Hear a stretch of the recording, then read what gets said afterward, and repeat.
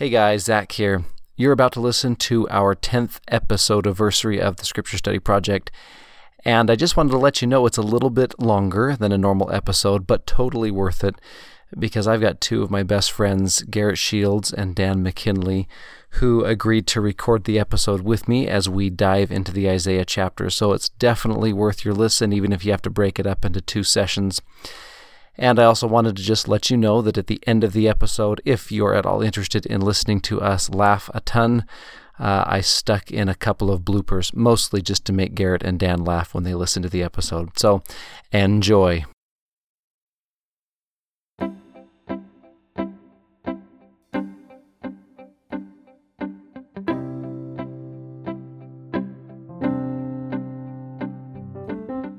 Hello everyone, and welcome to the Scripture Study Project, a fresh and faithful study of the Scriptures that will renew your excitement for your own personal study and help you passionately teach what you're learning to others. I am super excited for this episode because I am here with my two best friends and Scripture Study extraordinaires, Garret and Dan. Welcome, guys. Thank you. Thank you. I thought when I was putting this together, we just finished reading the Harry Potter books as a family, and I thought, remember the radio that they're listening to when they're running around in the wilderness, and it's like, it's like vaguely Fred or George, and they have like code names to people come on.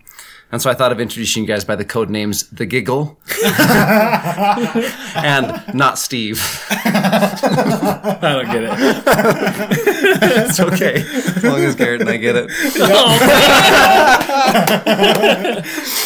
But so that people can get to know you guys, I thought maybe I'd just ask you if you would tell us one deep, dark secret about yourself that will surprise even your closest listening friends. Wow. What would it be? As long as Dan goes first. I'm already ready. My name is Daniel McKinley. My deep, dark secret is one of my favorite movies of all time is While You Were Sleeping. I love that movie. It's so good. I used to watch it with my mom, and I just watched it the other day, and I'm like, oh, I miss my mom. Now wait, did you watch it alone? Yeah. So Jesse came home, she's like, what are you watching? Nothing. That's funny. That's really funny. Okay. I don't have one that deep and dark that I should share, right? But this is gonna have to require me giving you my man card. I've never mowed a lawn in my life. What? Never. I didn't even know that. Mowed a lawn in my life. Yeah. All growing up, my dad, we didn't even have a lawnmower, right? And so growing up, my dad didn't mow the lawn. We grew up in Arizona, and there was just landscaping businesses that would do it. It was like high schoolers or whatever. And so I don't even know if I've ever touched a lawnmower, to tell you the truth. I thought you were going to say, I don't even know if you touched a lawn. To this day, right? To this day, still don't mow my lawn. So if anyone out there is looking for lawn care service, call Garret. Well, I'm super excited to have you guys. We have been friends for years, and when we first started this podcast, actually, one of the very first ideas Kristen and I had was, we've got to get more people on this. This has to be bigger than just us talking in our closet about the Scriptures. It has to be lots of people talking about it, because, of course, there's so many people that are passionate about Scripture study, and so I'm really excited to have you guys with us. This is our 10th episode. It's our 10th episode anniversary. And so we're diving into the Isaiah chapters. If you want a preface to the Isaiah chapters, our last episode, episode 9, gives you a little teaser for it, gives you maybe a study tip and some ideas of what Isaiah is trying to teach. So this episode, we're diving deep. Of course, not as deep as you could go. There's whole institute courses taught on the Isaiah chapters. And we're going to just cram as much as we can into about the next half hour with you. But anything that we can do to help you navigate the chapters in a way that makes Isaiah come alive for you, because the reason why we are here and the reason why we're doing this is because we really believe that it can make a difference. You guys already know this, but Nephi quotes 13 straight chapters of Isaiah here, which is over 20% of the whole book of Isaiah. And of course, he quotes it in a couple other places, and Abinadi quotes Isaiah, and the Savior quotes Isaiah. So Isaiah's kind of a big deal to the Book of Mormon authors. He's their Joseph Smith, for lack of a better example. So what we thought we'd start with is our study tip. And I just want to spit it out to you guys. in your study of Isaiah, what tools, what techniques have helped you to really understand Isaiah better and understand him in a way that maybe means something to you and helps you in your own life? I'll just mention mine. I am really simple, right? But anytime I can use a resource that's easily accessible and free, I do. And so just the Seminary and Institute student study guides and student manuals, I think are so good, right? And they have really great quotes and commentaries, but they also will give the history of Isaiah, the symbolism behind it, and try to give some little helps there. And those are all available on Gospel Library, on LDS.org. That's my go-to.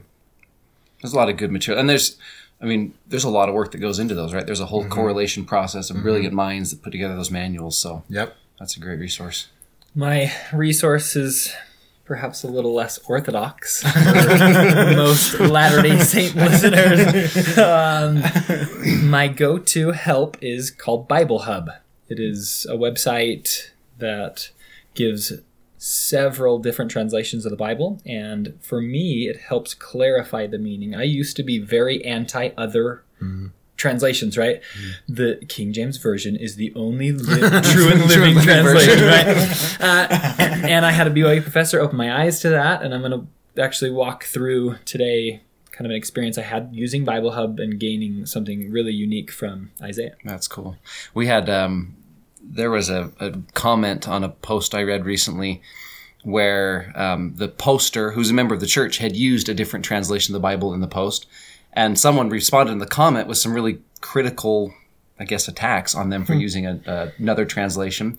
I noticed, maybe you guys saw this too, I can't remember if it was this last conference, the one before, that President Uchtdorf actually quoted from the NIV translation of the Bible in his conference talk. So if you need authority that you can go to other translations, then there's a lot. I guess it's cool to me. I bought an ESV study Bible a couple of years ago, and it blew my mind. There's just so much Christian scholarship out there. And this is the Book of Mormon series that we're in, but when we hit these Bible chapters, I think we really go amiss if we don't include the hundreds or thousands of years of people that have been studying the Bible and have really, really good thoughts on them. Yeah. Zach, can I add in one more tip? Yep. Just because that might feel a little overwhelming for people, right?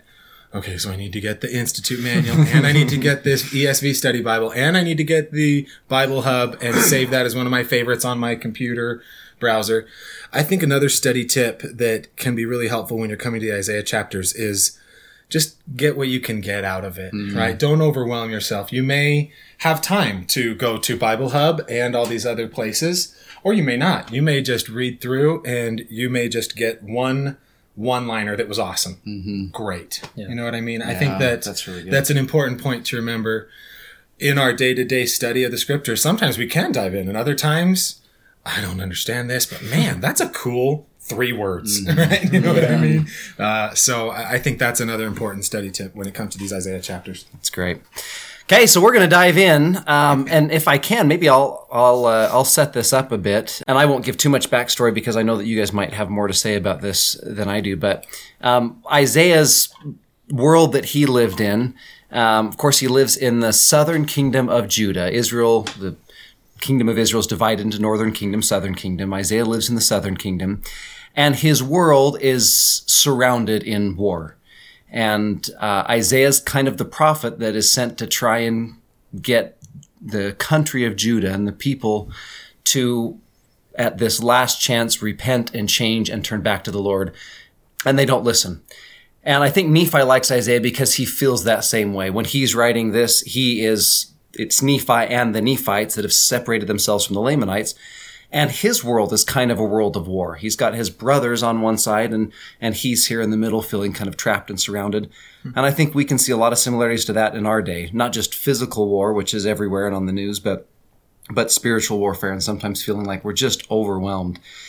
In fact, if you look at the first couple of chapter headings in 2 Nephi 12 through 17, there's some good in there, but it's mostly bad that's happening. Isaiah's telling all the bad things that's going to happen. And it I think can be depressing to read if you don't understand why it is that Isaiah is giving out all of this bad. He is setting it up to illustrate the good that's coming. And so That's what Nephi says in chapter 11 when he introduces Isaiah, that he delights in the coming of Christ. And he quotes Isaiah because Isaiah has seen the Savior. And Isaiah delights in the coming of Christ because it's the bright spot on his horizon. And maybe for us, it's the bright spot on our horizon. So that's the question that we're studying today, is in a world where we feel kind of embattled by temptations or physical or mental or emotional battles, what good news is there that this Old Testament prophet, who's quoted by a Book of Mormon prophet, who's been quoted by who knows how many modern day prophets, who's now being quoted by 3 nerds talking about scriptures. And has been quoted by the Savior, too. And has been quoted by the Savior. What does this prophet have to teach us that might make us a little bit happier? Dan, you want to kick us off? No pressure on me. Wow. Okay.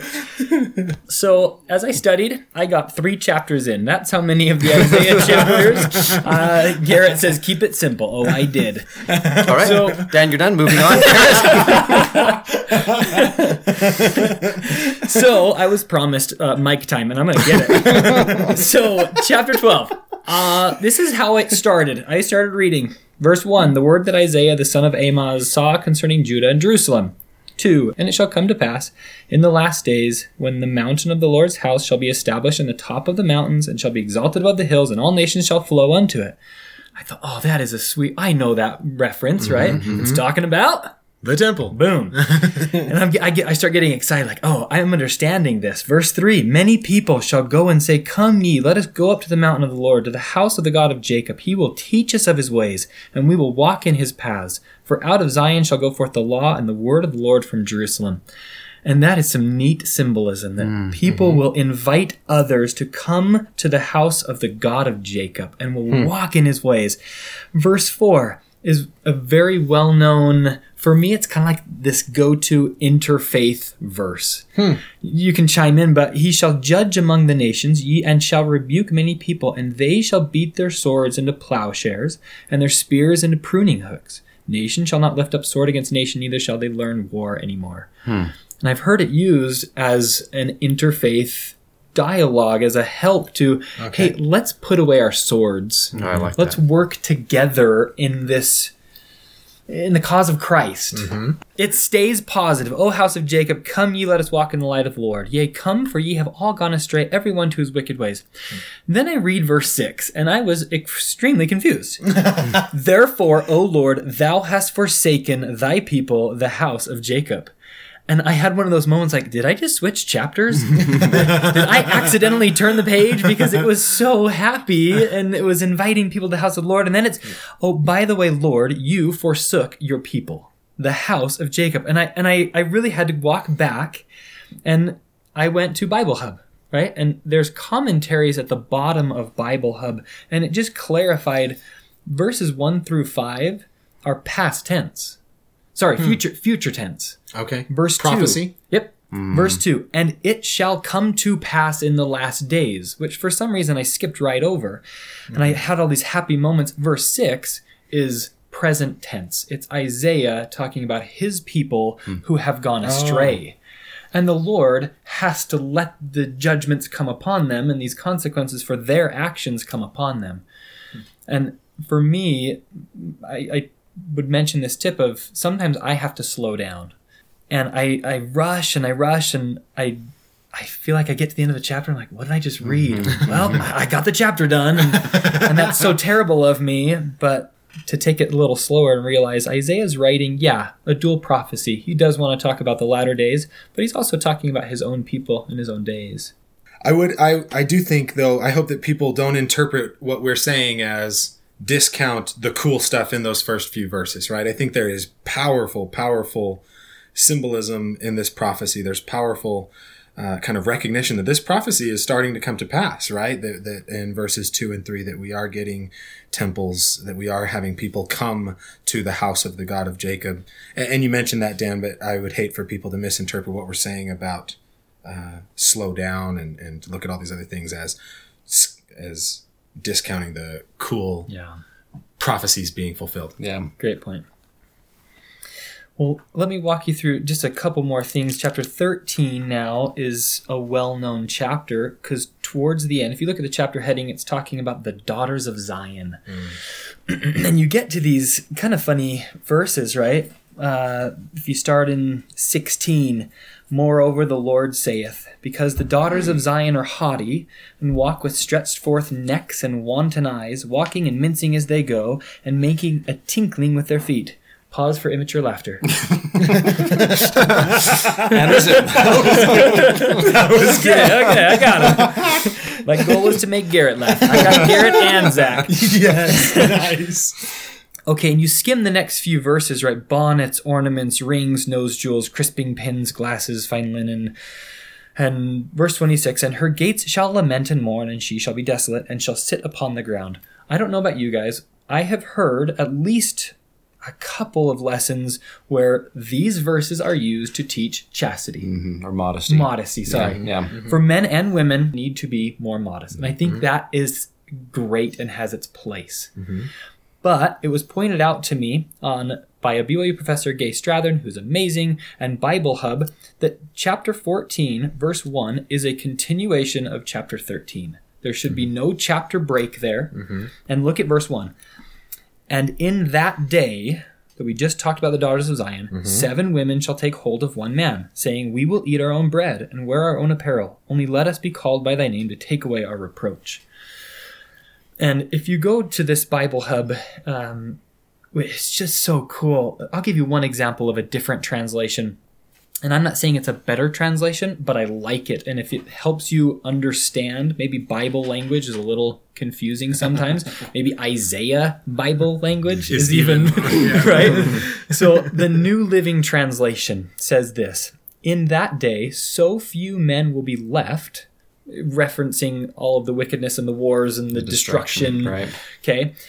So few men will be left that 7 women will fight for each man, saying, let us all marry you. We will provide our own food and clothing. Only let us take your name so we won't be mocked as old maids. Wow. Isn't that cool? That is cool. And Well, then, I mean, that's not cool. right. Yeah. That translation is cool, is what I'm saying. Yeah, and so if you go to the bottom, they have all these commentaries by different biblical scholars, and they talk about the importance of being married, the importance of childbearing, that these women aren't going to have that opportunity. So rather than bear that kind of shame, they would rather just beg for a man. It doesn't matter how many wives are attached to this man. We just want to be married. We want to get rid of this reproach or shame. This is real life Isaiah's people dealing with the consequences of their poor choices. I think you're really getting at the heart of one of the keys in understanding Isaiah, that is that slowing down and maybe not reading into Isaiah some of the things that we want to see in him, but letting him speak for himself and talk about what's going on in his life. And then I also see the connection between that and what's going on in our lives. I mean, we can certainly see some of the degradation of the world that we live in because people turn away from the Lord. Oh, yeah. We can see the mocking or the decreasing value placed on marriage or the decreasing availability of covenants. But I'm looking right now at verse 2. What's the good news with this? And I don't know if I'm stealing from you or not, but in that day, in that same day that all of this is happening, shall the branch of the Lord be beautiful and glorious, cool. and the fruit of the earth excellent and comely to them that are escaped of Israel. And I like the idea that there's an escape from this, that as bad as Isaiah's world is becoming, that there is an escape. And parallel to us, as bad as our world may seem to be getting, that there's an escape for us. Yeah. That's awesome. The rest of the chapter talks about the hope, dwelling place of Mount Zion, smoke by day, shining of a flaming fire by night, and how the Savior is going to come in. And I was just going to say, look at verse 4. When the Lord shall have washed away the filth of the daughters of Zion and purged the blood of Jerusalem from the midst thereof. That washing and purging and cleansing. Yeah, I focus a lot on the negative, right? The world, it's so bad. It's so... You're gonna bring kids into this world, yeah. But there is so much good, yeah, and there's a lot to look forward to and hope in, and the Savior's at the center of all that. That's cool. That's really cool. That's actually a good segue to mine, if you're okay. Yeah, go. Skipping ahead a little bit, before I kind of share the insight that really stood out to me when I did this study of the chapters in preparation for this.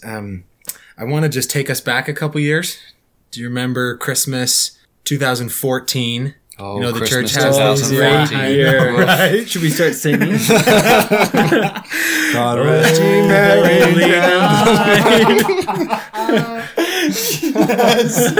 It would have been really impressive if you would have actually started singing the same song and harmonized at the same time. Harmony, what are you talking about? This is a judgment-free zone, Garret.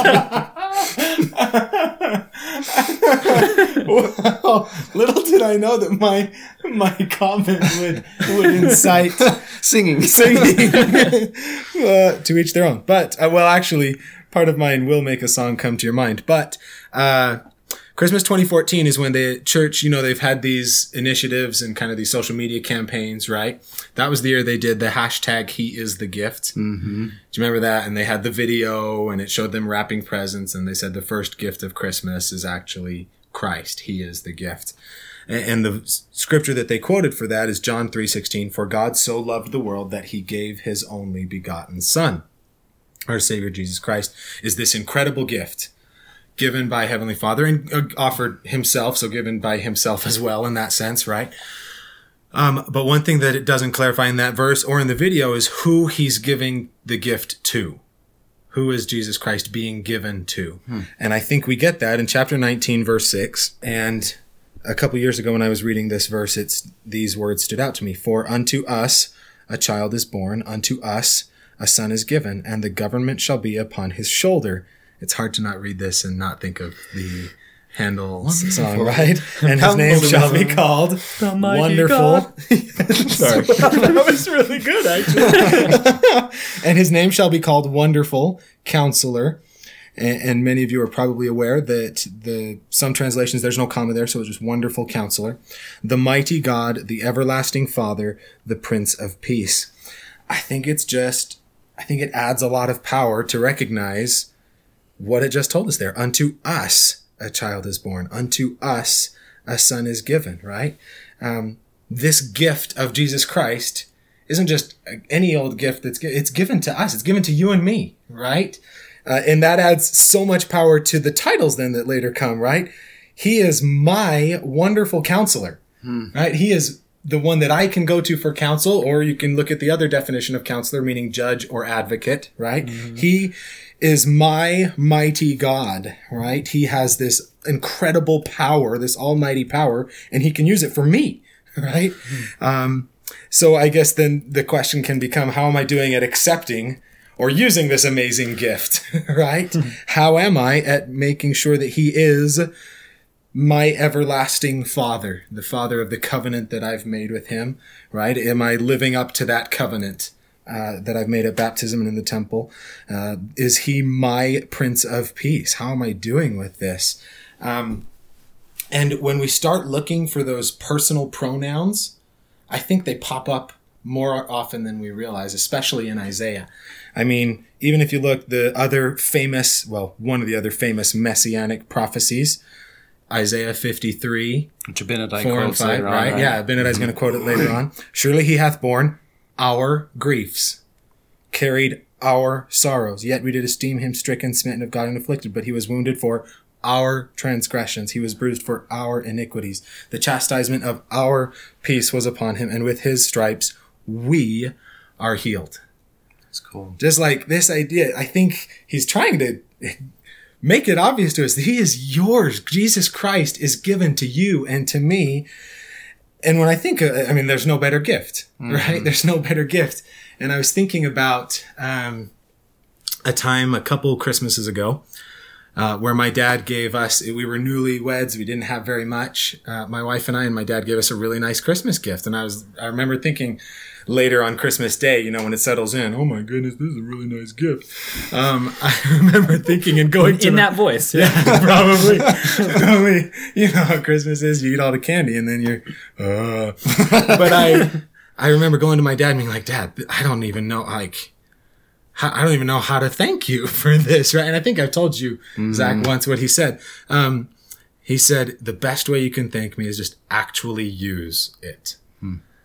Actually use this gift. And I think if if we're going to actually use this gift of Christ and his enabling power and his grace, that's the best way to say thank you for this amazing gift. I don't know if that's cool. Thoughts or comments on any Well, of that? I just read this quote today with a different study, but it goes here. This is from Elder Bednar a year and a half ago in his talk, If You Had Known Me. He says, is it possible to exercise faith in him, Christ, follow him, serve him, but not believe him? And then he says, I'm acquainted with church members who accept as true the doctrines and principles contained in the scriptures and proclaim from this pulpit, and yet they have a hard time believing those gospel truths apply specifically in their lives and to their circumstances. They seem to have faith in the Savior, but they do not believe his promised blessings are available to them or can operate in their lives. I also encounter brothers and sisters who fulfill their callings dutifully, but for whom the restored gospel has not yet become a living, transforming reality in their lives. We come to know the Lord as we not only believe in him, but also believe him in his assurances. And I was just looking at your scriptures and thinking, if those pronouns became even more personal, for unto me a child is born, unto me a son is given, or Isaiah 53, he bore my griefs and carried my afflictions. That personal relationship that I can develop with the Savior and what that does for me and what it makes me feel about him. And we sing about it all the time. We use those personal, I know that my Redeemer lives. Wow. The Lord is my light. And I know in the most important sense that's true. But am I treating him that way? Yeah. Do you know what I mean? Am I making him my Redeemer and my light? Or am I also going to other sources for redemption and for guidance, right? Not that those are bad, but really it's the principle of where am I going first, right? Do I recognize he can be mine? Do I believe his promise for me? And if we're really going to take Isaiah, and obviously this is God's word, but quoting Isaiah here, right? Or Isaiah being inspired by God, unto us, this wonderful, wonderful gift was given. He is the gift. And I hope that we can treat this gift the way it's meant to be treated, I guess is what I'm saying. Let me add here, seminary teachers, we know this, the purpose of seminary, right, is to help the youth and young adults understand and rely on the teachings and atonement of Jesus Christ. And today I had a meeting and one of my leaders said, we help the youth and young adults, but can we add teachers in there? And his point was, don't the teachers need to understand and rely on the teachings and atonement of Jesus Christ? Like, we haven't arrived as seminary teachers. You know what I mean? And sometimes people listening, like, okay, this teaching tip, I'm going to go teach Relief Society, or I'm going to teach Elders Quorum, or I'm going to teach my kids. Maybe part of it is we need to understand and rely on the teachings of Jesus Christ first, or there will be no teaching. There will be no power behind that teaching because it's not in us first. And that helps me. I've still got a ways to go. Right? I didn't mean to agree so much with that. Garrett was so quick to, yes you do. I meant for I'm myself. there. I'm done. I'm at the end. That's really good. I'm in the middle of in my personal study, in the middle of the, personal and family study. We're in the middle of these missionary chapters, Alma and Ammon, the sons of Mosiah, and Amulek and Zeezrom and Coriant and all of these great missionaries, and they all have the same thing in common. They have all had this incredible personal conversion to the Savior. And it doesn't have to start with horrible sin, but it does have to have that powerful personal conversion. In order to make any difference in someone else, it has to come from your own changed heart. And I think that change comes in focusing on that personal relationship with the Savior. Yeah, it's just a good self-evaluation question. How many? You could even use these titles as a gauge, right? Is he my wonderful counselor? Am I making him my mighty God? Do I recognize him as my mighty God and my Prince of Peace, etc.? That's really good. Well, my comments are kind of at the end of Isaiah, and I guess they pull a little bit from both of what you guys taught. I mentioned already Isaiah's background is he's embroiled in this time of war, and one of the unique things about this time is that the political advisors of the time are constantly pushing for Judah to ally itself with an outside power in order to get help against the invading Assyrian army. Assyria is this giant nation that's just blooming. It's already taken over, or will take over Israel soon, the northern kingdom. And so to protect themselves, Judah either looks to ally themselves with Egypt, or there's some people saying, hey, there's this new up-and-coming power called Babylon. Maybe let's ally ourselves with them. And Isaiah's message over and over is, no, we don't need an ally outside of Judah. We need the ally inside Judah. We need Jesus of Judah, the Lion of Judah, to be our ally, which is why so many of his prophecies focus on proving to people the power of Christ. And so the verses I looked at that kind of, I think, illustrate that is, at the end of chapter 20, and the beginning of chapter 21. And this is another one of those I've heard explained a different way, and not that explanation is bad, but, Dan, taking from something you did, erasing the chapter break between 20 and 21, and maybe looking at what Isaiah is going through in his own personal life and applying it to ours, I think makes sense. So in verse 33 at the end of chapter 20, because of everything that's happening, behold, the Lord of hosts shall lop the bough, meaning the top of the trees, with terror. And the high ones of stature shall he hew down, and the haughty shall be humbled. And he shall cut down the thickets of the forest with iron, and Lebanon shall fall by a mighty one. In other words, because of everything that's happened, because of the pride of those in Jerusalem and those in Judah, the Lord is going to allow them to be cut down and allow the high ones to be leveled. Essentially, Judah, this blossoming, blooming tree, is going to be leveled. And so in chapter 21, he continues that analogy. There shall come forth a rod, and if you look at other translations, that word is almost always translated as branch. There shall come forth a branch out of the stem. That word is almost always translated as stump. And there shall come forth a branch out of the stump of Jesse, and a branch shall grow out of his roots. We read that verse before, that after the destruction of the haughty daughters of Zion, the branch of the Lord will be beautiful and glorious. And in verse 2 it says that, the Spirit of the Lord shall rest upon him, this branch, the Spirit of wisdom and understanding, the Spirit of counsel and might, the Spirit of knowledge and of the fear of the Lord, and shall make him of quick understanding in the fear of the Lord. He shall not judge after the sight of his eyes, neither reprove after the hearing of his ears, but with righteousness shall he judge the poor, and reprove with equity the meek of the earth. He shall smite the earth with the rod of his mouth, and with the breath of his lips shall he slay the wicked. And if we had time, you could go into each one of those phrases about the branch of the Lord, about this Savior who's coming, and look for examples. Did he ever smite the earth with the rod of his mouth? Did his teachings ever cause that kind of power? Verse 5, and righteousness shall be the girdle of his loins, and faithfulness the girdle of his reins. To look at our world today and again, to think of the moral destruction, the attack and even destruction of the idea of family, even to some degree governmental destruction, political destruction, and all of this turmoil that's happening, I think we're seeing God allowing the tops of the trees to be hewn down. He's allowing the mighty ones to fall, so that in a coming day, a millennial Christ, who is that branch that comes out of the stump, will come. He'll be mighty one. He'll be the counselor. He'll be the one that smites the earth with the rod of his mouth. And he will save the world. And that sounds kind of cliche to say it that way, but that's what Jesus will do, right? He'll save the world. Dan, you said something that made me think. I saw an illustration once of Isaiah. Someone had drawn a 2D picture of Isaiah on the board. I guess I don't know how you draw a 3D picture of Isaiah on the board.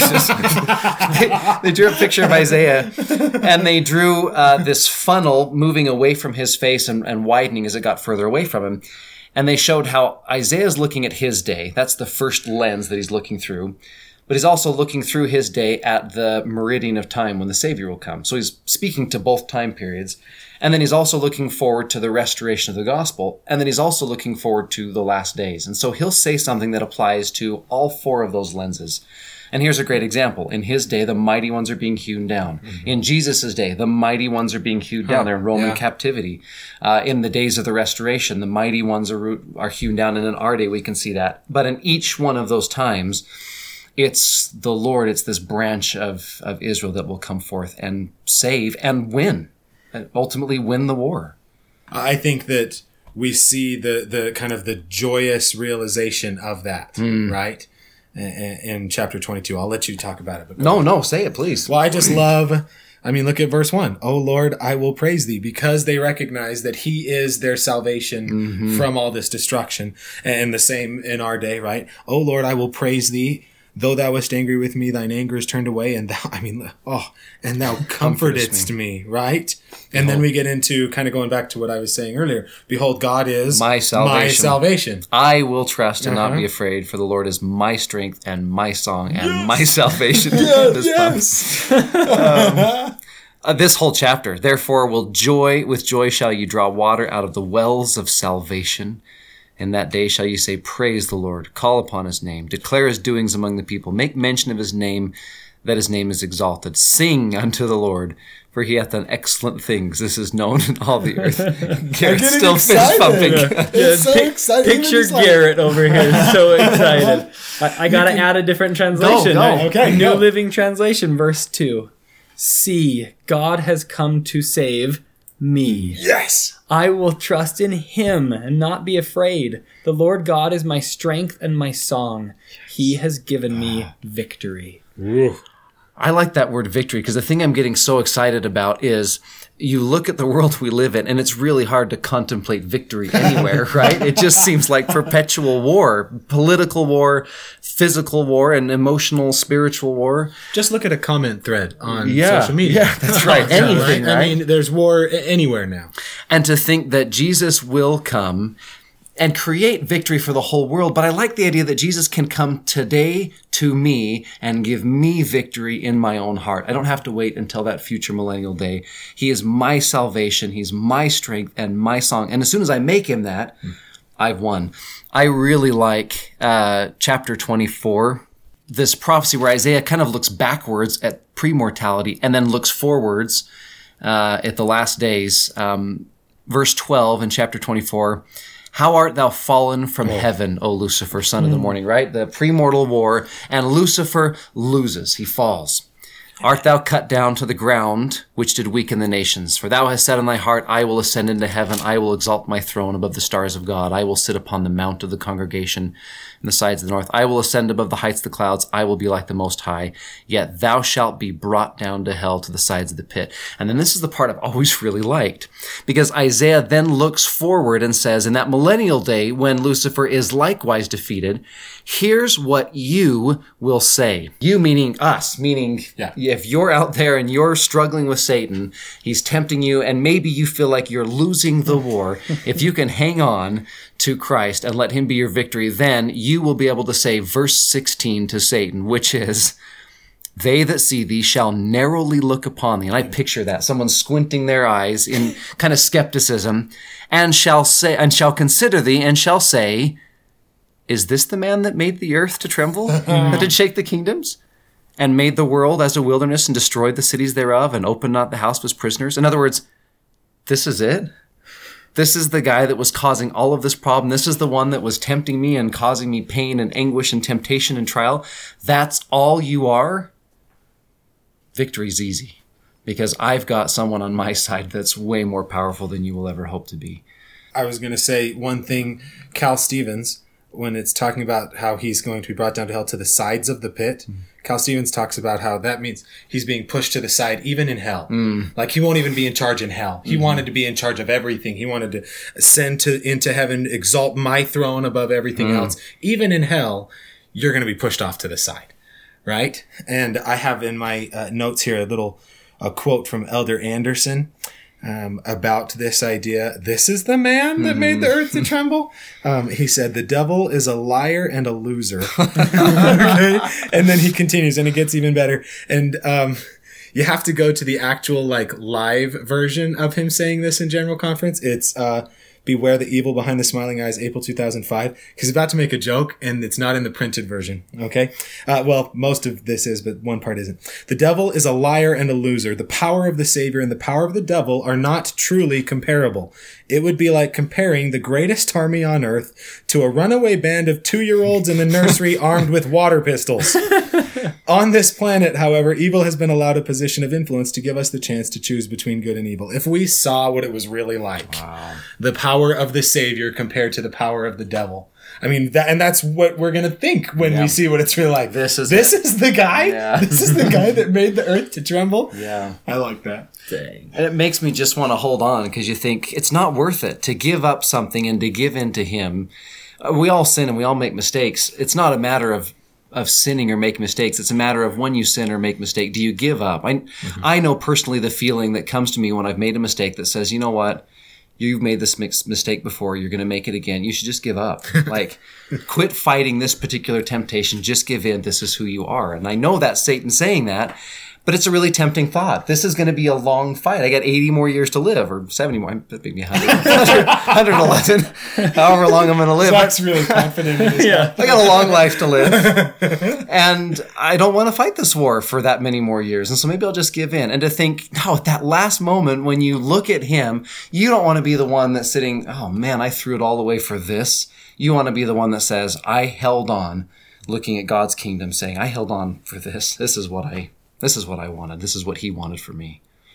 Amen. Well, if we can, we've been through a lot in this study, and there's so much more. We could have gone 100 different places, 1,000 different places. And hopefully you're walking out of this not just saying this was a helpful study for you, but hopefully you're walking out of this saying, hey, I think I could do this. I think I could look at the Isaiah chapters with a lot less fear and a lot more excitement and think, boy, if I look for Christ and I look for comparing Isaiah's day to my day, slow down a little bit, maybe I can get some of this stuff out of Isaiah too. And then you go and you teach it to someone. So if we can finalize then, to you guys, the question is, we're all familiar, most of us familiar with the key that Nephi gives in understanding Isaiah back in 1 Nephi 19 when he says, I will liken the words of Isaiah unto us, that it might be for our profit and learning. And then later on he says, so that it might be for our hope and persuade us to come to Christ. That tip likening means to take something that Isaiah is talking about and then relate it to my life. And so if that's our general teaching tip, what ideas do you guys have? What have you used in helping to teach, either specifically teach Isaiah or Isaiah chapters, or just teaching maybe tougher blocks of scriptures? How do you help people liken the scriptures to their own situation so that they can come to them with this kind of passion and energy that we found today? I start with go find something that makes sense. If you can liken something, it will give you confidence in Isaiah because it gets a terrible reputation, right? And everywhere. But if you can just say, go find something that you can share with your neighbor or share with the class that makes sense to you, all of a sudden they see, oh, okay, I can do this. Yeah. And it's not that scary. Well, to use your example too of slowing down and looking at smaller verses and smaller chunks, there are some great, just powerful phrases that Isaiah gives. He's an incredible literary genius, poet.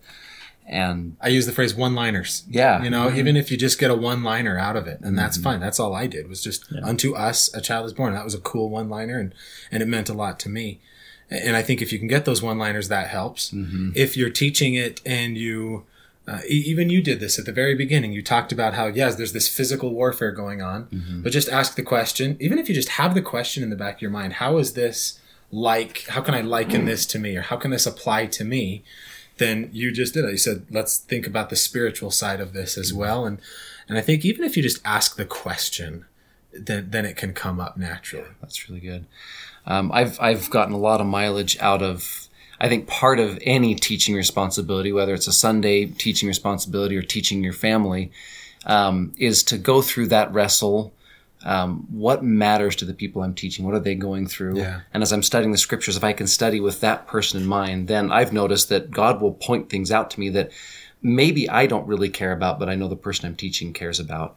Of course, that requires a lot of love. I love the new manuals that have come out for teaching in the Savior's way. And the very first chapter is to love those you teach. And that's, to me, seems to be the most important way to understand what's going on in someone's life. If I'm a gospel doctrine teacher, step one in teaching gospel doctrine is shaking people's hands on Sunday, getting to know them, visiting with them during the week, talking to them, learning what's going on in their life, loving them. And then when I prepare my lesson on the Isaiah chapters, I'm thinking, boy, I know that sister so-and-so is really going through this right now. And in fact, I know 3 people that are going through that. And as I'm studying Isaiah, the Lord's going to point out, look at these 5 verses right here where Isaiah is talking about exactly what they're going through. Let's go there today. Well, any final thoughts or comments before we sign off, friends? Thank you. Yeah. That's what I would say is thank you. This is really cool. And thank you to those of you who are listening. And we're just 3 guys trying to understand Isaiah the best we can. And hopefully something we said was helpful. Thank you, Zach and Krista, for everything you're doing. I think this is awesome. A really, really cool service that you guys are providing just out of the love that's in your heart. So thank you. Wow. It's mutual. Thank you guys so much. I know that it was nervous for us to start our first episode, and now that we're 10 episodes in, we are so seasoned at this. So I have no nervousness at all, but I know it can be kind of nerve-wracking. But this was so much fun, and I can guarantee to our listeners, I know you're going to love this episode, and I can already tell that this is going to be something we're going to do quite often because this is so good. And these guys are looking at me like they're not going to do it again. So if you want to hear more of Garret and Dan, wherever you get your podcasts, or if you want to just send me an email at scripturestudyproject@gmail.com, or go to our website, scripturestudyproject.podbean.com, or comment to us, find me on Instagram at millennial.mormon. Hit me up on any of those places and tell me how much you loved Garret and Dan being on the podcast. I will collect all of them and use them to persuade them to come back for future episodes. But it doesn't count if it's our wives and our moms. My mom's going to make like 5 different accounts and comment on each of them. More Dan. Well, thank you guys so much. And thank you to all of our listeners. And we will see you next episode.